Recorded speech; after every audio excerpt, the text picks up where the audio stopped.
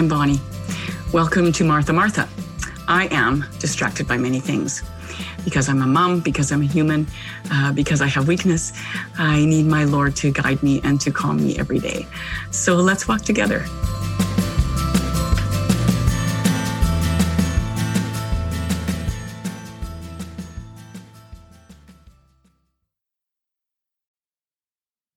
Good morning. We've gone through some difficult things around here in the last couple of days.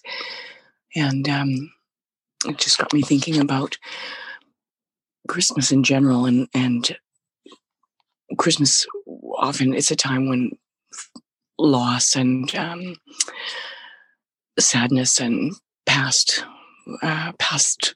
traumas in your life can kind of come to the forefront. And sometimes that's in a good way. You know, we just pause to remember and consider and think about that which we've lost or those whom we've lost. And it's an opportunity. It's a good opportunity for us to think about those things. Sometimes it's traumatic enough that it feels hard and stress-inducing, and it's not a nice feeling. And we could waffle back and forth. Some years it might be the bringing up of beautiful memories of lost things, and sometimes hard to walk through because you don't have those people or those events in your life trail around behind you. And even if Christmas isn't a time when we, particularly if we haven't experienced loss in our life to much of a degree, we all know times of frustration, anger, hurt,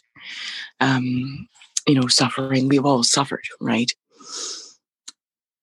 We have an opportunity as Catholics to take that suffering, and we all know this on an intellectual level.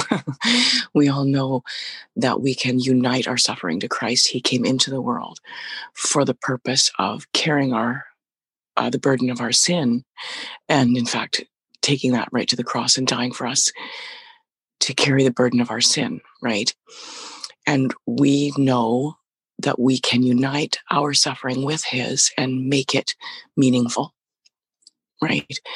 And sometimes it's really hard to do, especially when you're in the middle of it, to find it in yourself to take whatever it is you're experiencing and unite it to Christ.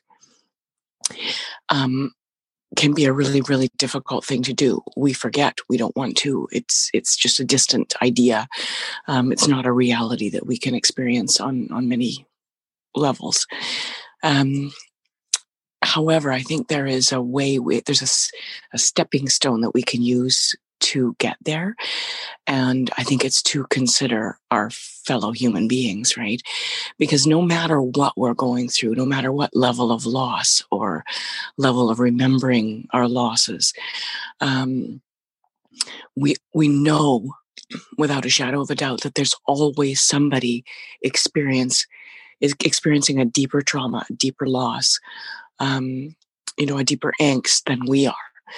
And so that in a sense is a stepping stone towards uniting our suffering with Christ, if we can, because it brings up in us empathy, right?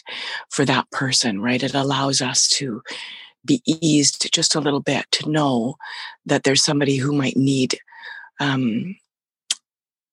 empathy or Christ's, carrying our burdens for us, the comfort we need so badly.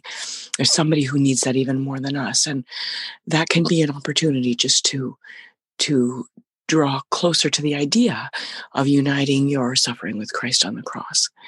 And so, during these days, if you're experiencing sadness, just to consider, even in your own life, there might be somebody that is a little sadder than you, and you can offer up your sadness for them.